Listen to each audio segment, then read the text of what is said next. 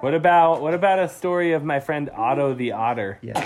Who's that guy? Definitely. Well, let me tell you. Tell me something crazy you'd like to hear about an otter doing. He Otto eats a fish? Otter. Okay. Otter.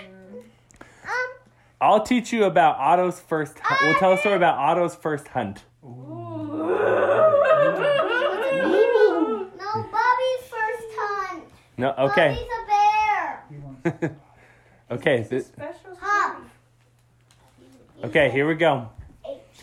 So there once in I thought you Alaska. were putting on tape. It is. In Alaska, there was an otter family, and the oldest son was named Otto, and Otto was the biggest otter you've ever seen. What? He was as big as a bear, but swam around like an otter. Oh. Yeah. And Otto loved to swim, but Otto always ate the food that everyone brought to him. He said, "Well, I just like sitting in the water when my parents come and bring me the fish.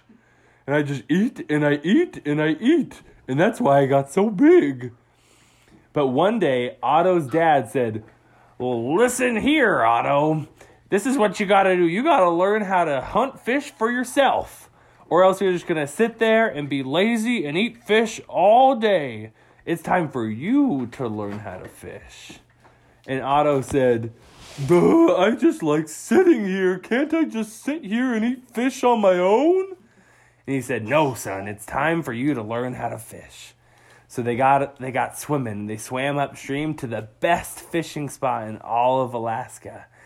And so Otto's swimming and he goes, I can't believe that. I know it's hard to believe, but they are. They're massive fish. White ones, blue ones, pink ones, and they're all tasty. So Otto's and rainbow ones too, and yellow ones too. And Otto says, "Dad, I'm so tired of swimming. Can't we just ride the current back home?" And he says, "No, son, we're almost here to go fishing." And they finally get to the spot, and Otto says, "Okay, Dad, I don't know how to do this. Can you show me?" And his dad says, "Here's the sneaky trick. You have to swim so silently, and then you pretend like you're asleep. And the fish come swimming up next to you, and then you snatch the fish." So Otto says, "Well, I do love sleeping. I guess I can try and pretend." So first, Otto's dad does it first, and he goes up. He swims slowly, quietly. He goes stiff, sleepy. A fish comes right next to him, and he snatches the fish right with his little paws and starts munching on it. So Otto swims up, and he goes, "Okay, just do it like my dad does it. I can do this." So he swims up to the middle, super quietly. He pretends to go to sleep, but then he's out there for so long. And finally, Otto's dad says, "Well, Otto, what are you doing out there? Otto? And Otto had fallen asleep right there in the middle of the lake because he's a lazy little otter. And so he goes, "Otto, wake up!" And Otto goes, What? And, "Oh, Dad, I'm sorry, I got so sleepy." And he says, "Oh, son, you do not know how to fish." And he says, "Look, I'm going to give you one more shot at this." And Otto says, "Dad, I can do it." And so he goes to pretend to sleep again. A fish swims up next to him. And he reaches out and grabs the fish.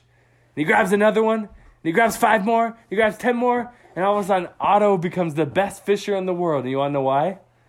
Because he was the sleepiest otter in the world. So all the fish would come up to him and think he was asleep. And he'd snatch him. And he'd just go, And after that, Otto became 2 times bigger. And because he said, "I can just get as many fish as I want and eat them whenever I want to. This is the best ever." And that's the story of Otto the Otter. The end.